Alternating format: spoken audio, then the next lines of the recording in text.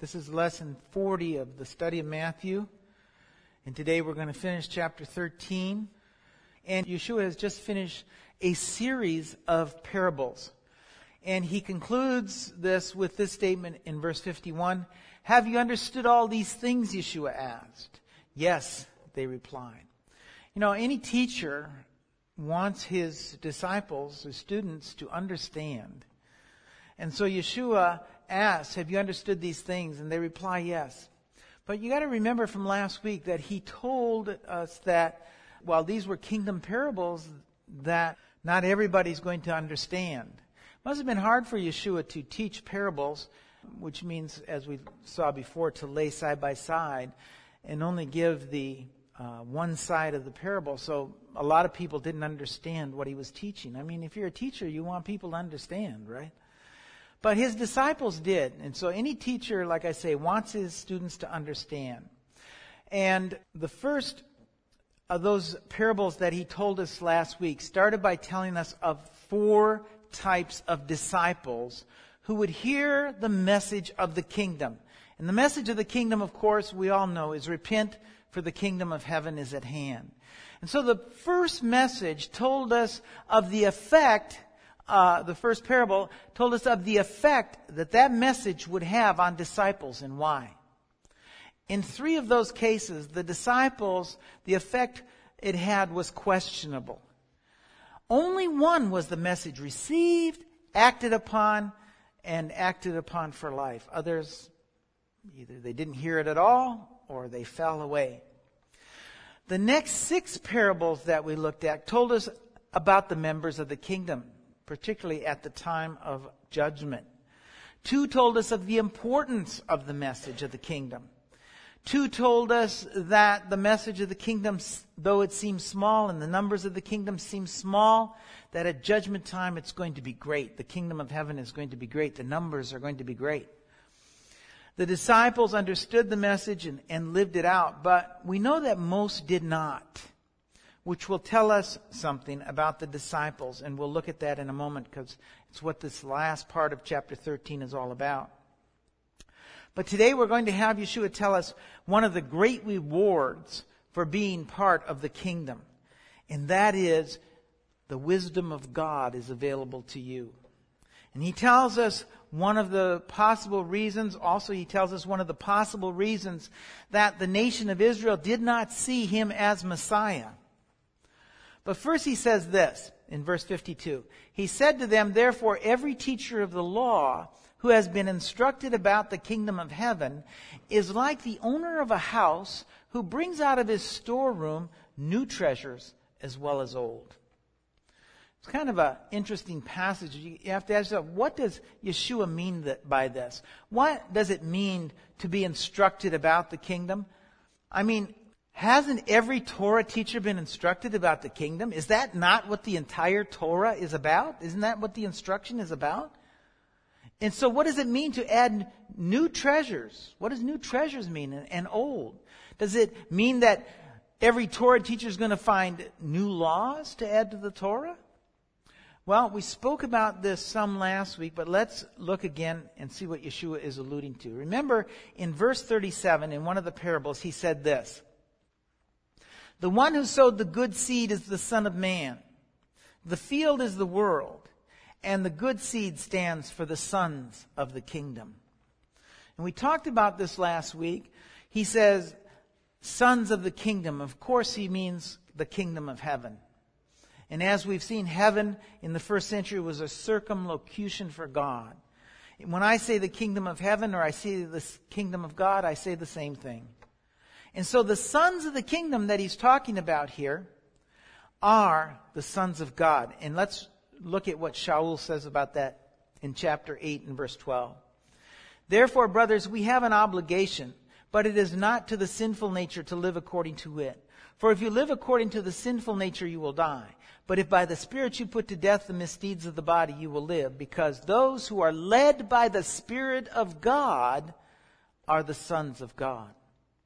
For you did not receive a spirit that makes you a slave again to fear, but you received the spirit of sonship, and by him we cry, Abba, Father. The Spirit himself testifies with our spirit that we are God's children. And so what I want to get across to you today, and what Yeshua is saying here, is that those who are instructed about the kingdom, those who are led by the Spirit, because that's how you are instructed about the kingdom. And he's also saying that those Torah teachers who are led by the Spirit will bring out new things as well as old. Yeshua just told his disciples a series of parables about the kingdom. The first one described differing disciples. It first spoke of a disciple who, like the path that the seed was sown on, and the enemy came and snatched it away. He snatched it away because he, like the path, was hard. His heart was hard. The seed could not take root. So were those students who were led by the Spirit, do you think? Obviously not, if the seed didn't take root.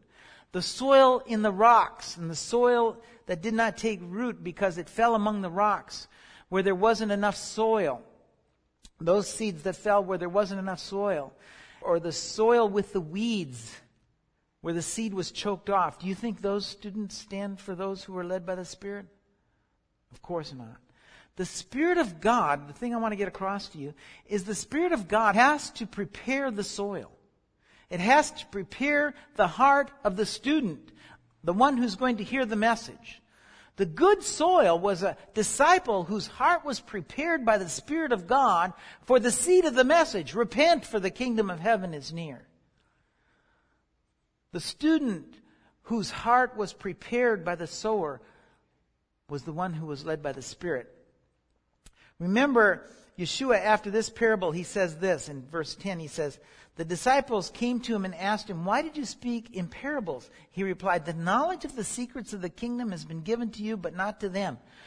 Whoever has will be given more, and he will have an abundance. Whoever does not have, even what he has will be taken from him. And Yeshua says, not everyone will understand the parables. And that's what I talked about. It must have been hard to be Yeshua as a teacher when he knew that many were not going to understand what he was teaching. Even though parables are meant to take difficult concepts of Scripture and make them easy to understand, there were going to be some who didn't understand. But the disciples, it says, has been given the knowledge of the kingdom of heaven. Who gave them the knowledge of the kingdom of heaven? The ability to understand the words of Yeshua. Well, it was the Spirit of God. He had prepared that soil, those disciples, to hear the message of Yeshua. The disciples of Yeshua's hearts are being prepared. And if your heart has been prepared and you're led by the Spirit, what it says here is you'll be given much more. I want you to think about something. I noticed this something years ago when I was witnessing to some Jewish people. And if you've ever witnessed to someone, if you're very attentive, you can watch that person and you can see by the look on their face whether or not that message is affecting the person. And I would notice sometimes it would look almost like the shades have been pulled down over the eyes. There was like a veil over the face. And then you might witness to another person and you see that he's very attentive. You can see that he's grabbing hold of the message. It's being understood. There's an excitement in that person's eyes that is replaced, and not that curtain that I saw.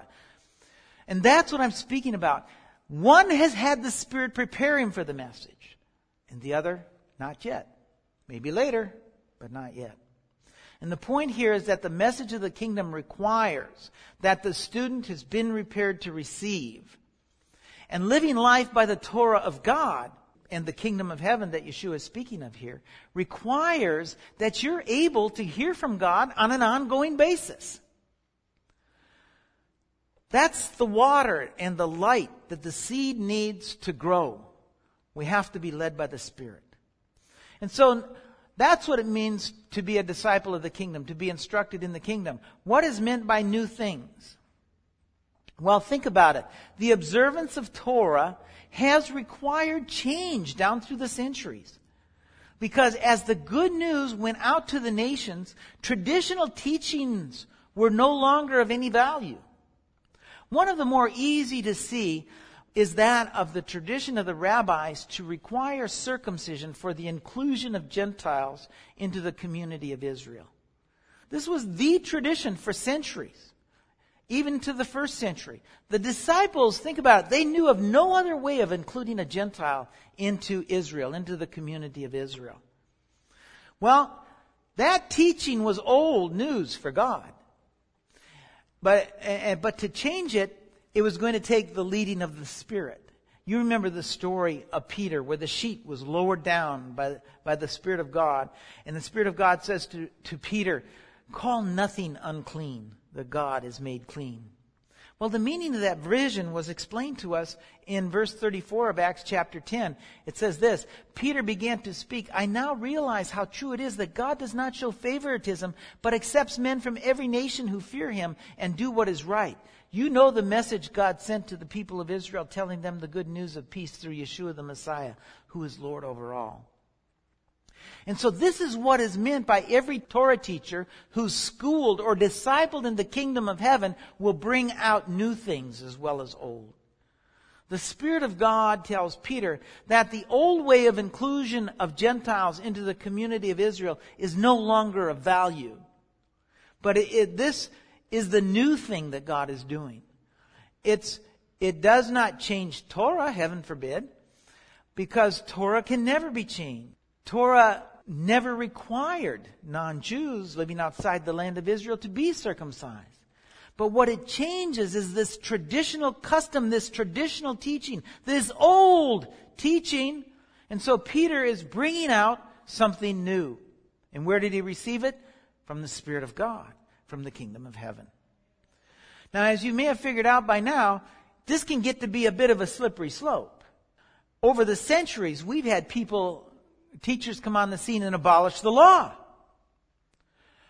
Abolish the Sabbath of God. Abolish the festivals of God. Institute new festivals out of paganism, claiming that they've been given the right and that they were led by the Spirit of God to do that. In our day, we have people in the church telling us things like, well, the Lord told me this, or the Lord told me that, or the Lord told me to tell you this, or the Lord told me to tell you that. Well, it would seem to me that we have to have some guidelines, some guideposts for determining what is new that Yeshua is speaking of, and what is old. What is new, and what have the church fathers pulled out of their own hats? We also have to have some guidelines for when a person says, the Lord told me this, or the Lord told me that. Was it really the Lord that told him, or was it too much pizza that caused him to have some nightmares the night before? We have to have a method of discernment, or we'll come to a place where any imagination of man can be considered the new thing. Just because someone says, the Lord showed me, that doesn't mean a thing to me. Or the Lord told me, that doesn't mean a thing to me. Except that I need to examine what that person just said by some yardstick. How do we examine those words? Well, Yeshua told us in the passage. He said this. He said to them, therefore every Torah teacher, every teacher of the law who has been instructed about the kingdom of heaven is like the owner of a house who brings out of his storeroom new treasures as well as old. You see what he says? Every Torah teacher. Those who are teaching Torah have new things and old. And so we have to compare everything with Torah. It's the standard, it's the milepost, it's the foundation, because it cannot be changed. And that's what Yeshua told us in Matthew 5:18. He says, I tell you the truth, until heaven and earth disappear, not the smallest letter nor the least stroke of a pen will by any means disappear from the Torah until everything is accomplished. Are heaven and earth still here? It would seem so. My foot is hitting something. And so, the Torah cannot be abolished. It can be reinterpreted for our time. That's the new thing. But it cannot be abolished. It must be reinterpreted because the laws of the Torah, the older teachings of the Torah, may not be of value anymore. The laws of Torah are no longer the laws of the nation of Israel, so to speak. Let me give you an example of what I mean. When Israel was a sovereign nation, their lives were lived and governed by the Torah. The judges judged according to the Torah. Sentences for violations of the Torah were given by the standards written in the Torah. And so we have an instruction like this in Exodus chapter 31 and verse 12. Then the Lord said to Moses, "Say to the Israelites, you must observe my Sabbaths. They will be a sign between me and you for generations to come. So you may know that I am the Lord who makes you holy. Observe the Sabbath, because it is holy to you. Anyone who desecrates it must be put to death. Whoever does any work on that day must be cut off from his people. For 6 days work is to be done. But the seventh day is the Sabbath of rest, holy to the Lord. Whoever does any work on the Sabbath day must be put to death. The Israelites are to observe the Sabbath, celebrating it for generations to come as a lasting covenant. It will be a sign between me and the Israelites forever. For in 6 days the Lord made the heavens and the earth, and on the seventh day he abstained from work and rested." And so Father tells the people of Israel, if you desecrate my holy day, then you must be put to death. Did he mean what he said?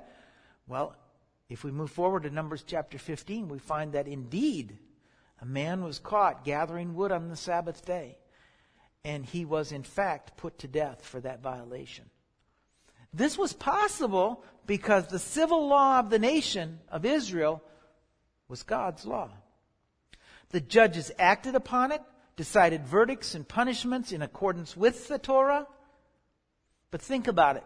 Today, if one of the people of Sar Shalom were to desecrate the Sabbath day, and we took him out front and we stoned him as a community of people, we took him out front and stoned him as a community of people, I'll tell you what, as a community of people, we would go to jail. Amen? And the reason is, God's law of the Sabbath is not upheld. The court's verdicts and punishments are not in accordance with God's law. And so the one who desecrates the Sabbath day must be dealt with differently. This has to be reinterpreted for the time in which we live. We have to reinterpret it. What can be done to someone who violates the Sabbath day, who desecrates God's holy day? What can we do with that person? Well, perhaps the elders of a community might decide, we're going to deal with him in some other way. Maybe we'll just put him out of the community. We'll have nothing to do with him any longer. But you see, it requires a reevaluation of the command that God has given us. We must follow his command, but we must also reinterpret it within the society that we live. This reevaluation can come about two ways. Either men can sit down and decide what to do. That's as in the case if we look at rabbinic law, the Talmud. Or, in our example of adhering to the circumcision of Gentiles, we could be led by the Spirit of God. And that's what Peter was. He was led by the Spirit of God to reinterpret the command of God. And so the believers no longer required that. So Yeshua is saying that those who are instructed in the kingdom will be led by the Spirit of God. And we must be led by the Spirit of God if we're going to reinterpret God's Word. The Father always wanted it that way, and we can see this in Exodus chapter 19 and verse 5. He says, "Now if you hear my voice and keep my covenant, then out of all the nations you will be my treasured possession. Although the whole earth is mine, you will be a kingdom of priests and a holy nation." These are the words you are to speak to the Israelites. You see, at Mount Sinai, God wanted Israel. He makes covenant with them, and he, as part of the agreement, he says, if you listen to my voice and obey me, he says, then you'll be for me a holy nation. Or we could say a separate nation to me. And the reason is simple. No other nation on earth listens to God. Well, we all know the story. They say yes, and then God comes down on Mount Sinai and he gives them 10 commandments. They hear, and then they change their mind and ask for Moses to mediate between them and God. And so from that day until Yeshua comes, that's the way it was. That's the way it was. But Yeshua came. Now, he's made a way for us to hear from God again. And the people of Israel, But anciently, the people of Israel weren't taught by heaven or God, but they were taught by men. What Yeshua is saying is that Torah teachers who hear from God, Torah teachers who are led by the Spirit of God, by the kingdom of heaven, will change this. They're going to bring out new teachings that will change the teachings of men. So with that understanding, let's read on a little bit farther. When Yeshua had finished these parables, he moved on from there. Coming to his hometown, he began teaching the people in their synagogue. And they were amazed. Where did this man get such wisdom and these miraculous powers, they asked. Isn't this the carpenter's son? Isn't his mother's name Mary? Aren't his brothers James, Joseph, Simon, and Judas? Aren't all his sisters with us? Where did this man get all these things? And they looked at it, took offense at him. But Yeshua said to them, only in his hometown and in his own house is a prophet without honor. And he did not do many miracles there because of their lack of faith. And so Yeshua is teaching. And he's teaching as one schooled by the kingdom of heaven. He's led by the Spirit of God, not in the typical way of the day. He did not attend the school of Hillel. He didn't go to the school of Shammai. He was not recognized by the people as a Torah teacher in the traditional sense. And we can see this in a similar statement in John chapter 7. It says in verse 14, not until halfway through the feast did Yeshua go to the temple courts and begin to teach. The Jews were amazed and asked, how did this man get such learning without having studied? People hear his teaching and realize, hey, this guy hasn't been schooled in one of the schools of the rabbis. So why is he teaching? Where did he get the authority? Where did he get the learning? I mean, if you have your eyes on this world, this is a very reasonable question. One I hear all the time. People ask me all the time, were you a rabbi before you came to Yeshua? In other words, do you understand these teachings? Do you understand the teachings from Talmud and Midrash? Where did you learn them? We see, we have to have this understanding. Where did this person get this? Another question is, that I get asked all the time, where did you study? You see, we're conditioned to thinking that the only way for a teacher to learn is to go to seminary, go to yeshiva. It never occurs to us that one can read the Bible. Commentaries, he can read Talmud, he can read Midrash, and have the Spirit of God reveal to him what is true and what is not as true. Because we're so conditioned into the Greek way of thinking that school is the absolute way. You can't know unless you've been to school.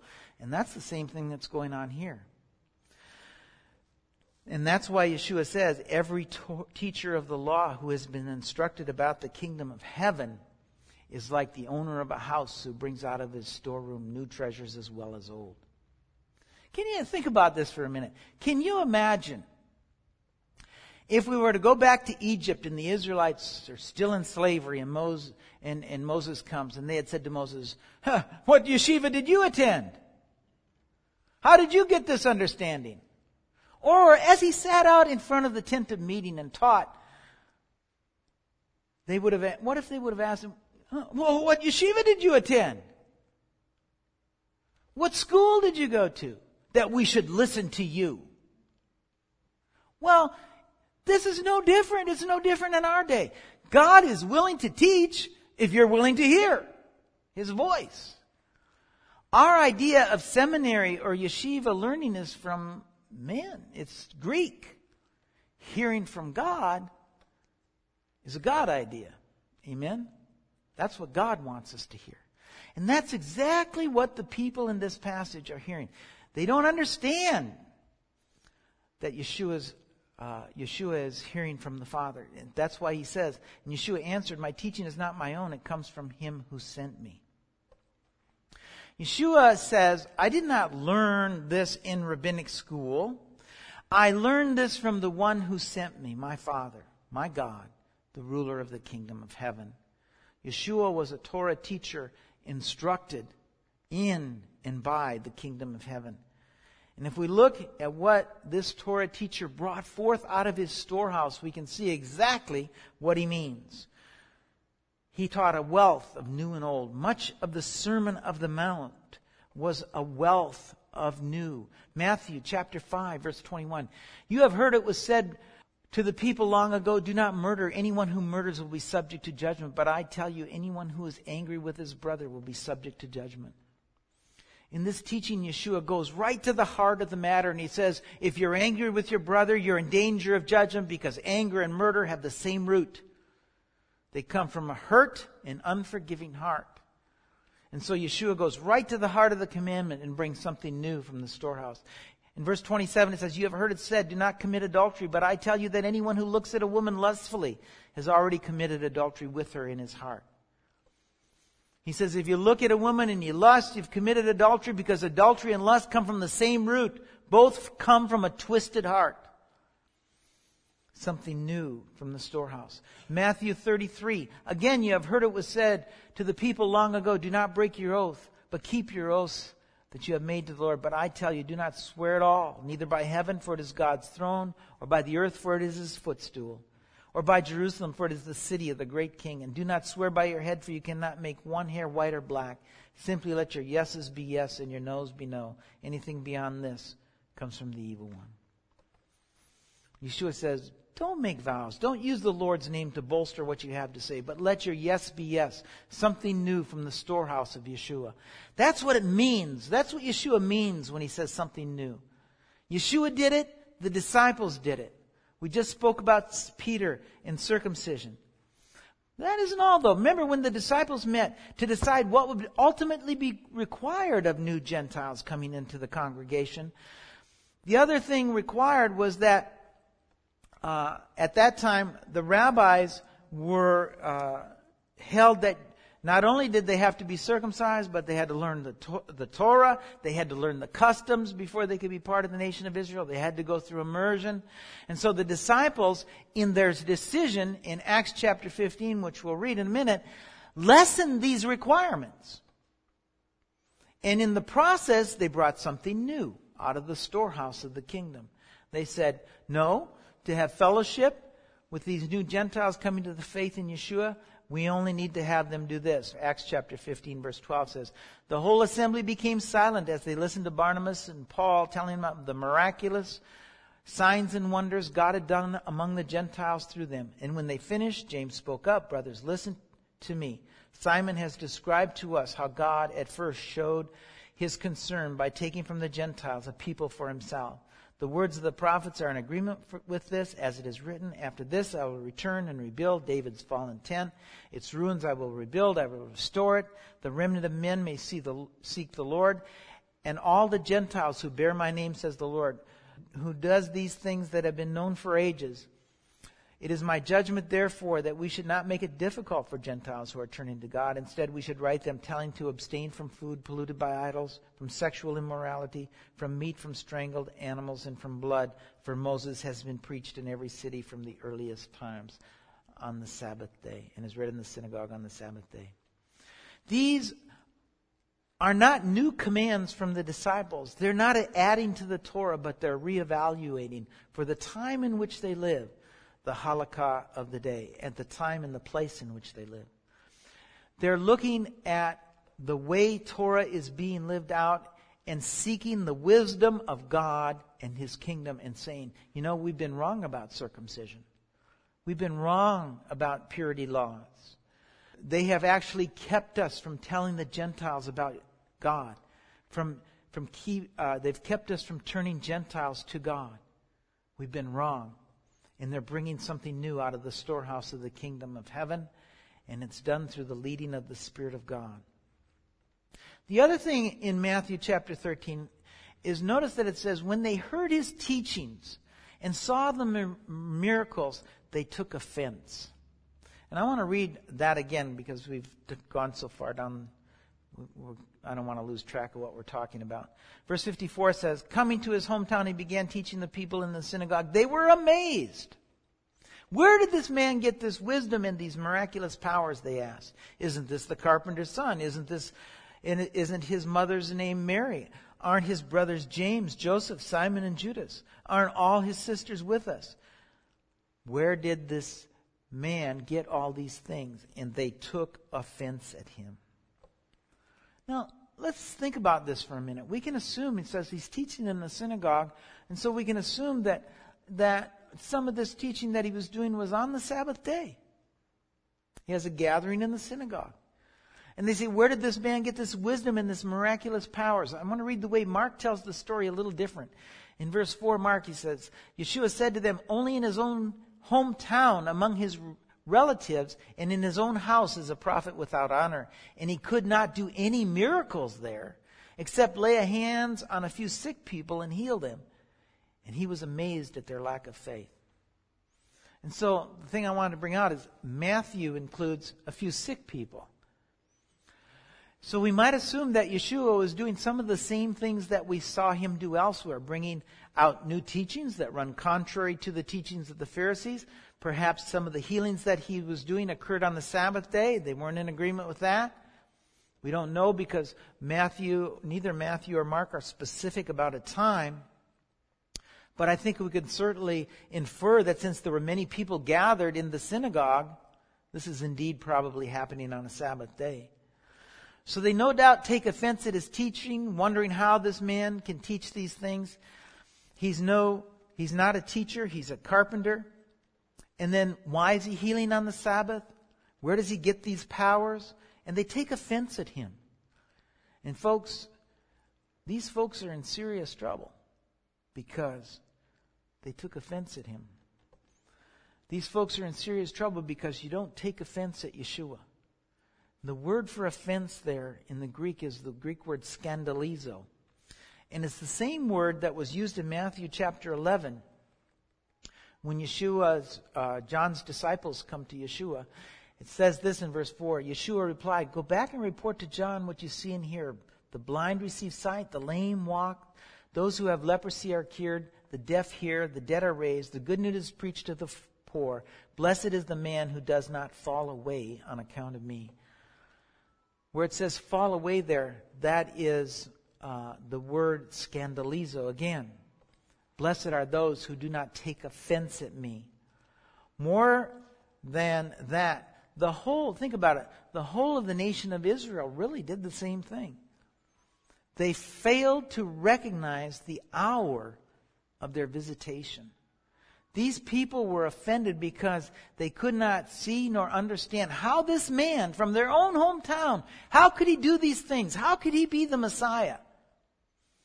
The nation of Israel took offense because they didn't understand how the Messiah could suffer and die. And we see this if we look on the road to Emmaus in Luke chapter 24, verse 17. It says, he instructed them, what are you discussing together as you walk along? They stood still, their faces downcast. One of them, named Cleopas, asked, are you only a visitor to Jerusalem and do not know the things that have happened there in these days? What things? He asked. About Yeshua of Nazareth, they replied. He was a prophet, powerful in word and deed before God and all the people. And the chief priests and the rulers handed him over to be sentenced to death. They crucified him. But we had hoped that he was the one who was going to redeem Israel. And what is more, it is the third day since all this took place. In addition, some of our women amazed us when they went to the tomb early this morning but didn't find the body. And they came and told us they had seen a vision of angels who said he was alive. Some of our companions went to the tomb and found just as the women had said, but him they did not see. And so what we see with these disciples, these are disciples who had heard Yeshua preach, saw the miraculous powers that he'd done. And on the road to Emmaus, they give us this wonderful insight as to why the nation of Israel was offended at Messiah. You see, they had expectations. And those expectations didn't agree with the truth of Messiah Yeshua. A quick read through the Gospels tell us that Yeshua was actually loved by the people of Israel. Think about it. With the exception of those of his hometown that we just read about who took offense at him, with the exception of the Sadducees and the Pharisees, who were a small minority of the people. Yeshua was loved by the people. Everywhere he went, he gathered crowds around him. And what was not to love? His teachings amazed them. His miracles amazed them. His power healed them. However, as much as they loved him, when he did not fulfill their expectations of the Messiah, when he died, they abandoned their faith in him. Even some of the closest disciples didn't understand. Thomas didn't believe. Mary in the garden said, "Tell me where you put him and I'll get him." They doubted because he didn't fulfill their expectations. Those he did not appear to took offense and fell away, many of them. He appeared to his disciples, but there were many who he didn't appear to, and they took offense and they fell away. And the lesson is, even though we may be schooled in the kingdom, we can still have expectations that the Messiah will not fill because it's not the truth of the Messiah. Don't lose faith because of this person or that person dies and he's not healed, because you have an expectation that he was to be healed. Don't do that. Don't let your expectations of what God or Messiah and the truth of the kingdom versus the truth of the kingdom trip you up. Don't doubt. Don't lose faith. Verse 17 says, "If anyone chooses to do God's will, he will find out whether my teaching comes from God or whether I speak on my own. He who speaks on his own does so to gain honor for himself, but he who does who works for the honor of the one who sent him is the man of truth. There's nothing false about him. Has not Moses given you the law, yet not one of you keeps the law? Why are you trying to kill me?" And so we close here with verse 13, and next week we'll be able to pick up right in chapter 14. But we close with a profound understanding about teachers. If a teacher is teaching to gain honor for himself, you need to watch out. I've had radio and television people because because of being on the radio and being on television. And one time I was trying to get on a national cable channel. Now God has opened the door for me to do it and do it reasonably. But he told me, something, Stan? He says, you have to push yourself more. He says, I watch your show and you do a lot of teaching, but you've got to push yourself more. You have to keep your name out there. You have to build yourself up. Well, I never seen it that way. And I don't think Yeshua sees it that way either. I'm here to proclaim Yeshua. That's all that I was ever asked to do. It's not up to me to make the message popular or put this ministry at the forefronts of people's minds. I'm just here to make Yeshua in the kingdom of heaven at the forefront of people's minds. Amen? And if you run into a teacher that does anything else, run. Okay, so that's the end of chapter 13, and we will pick up with chapter 14. We can make a clean break here today. Pick up with chapter 14 next week.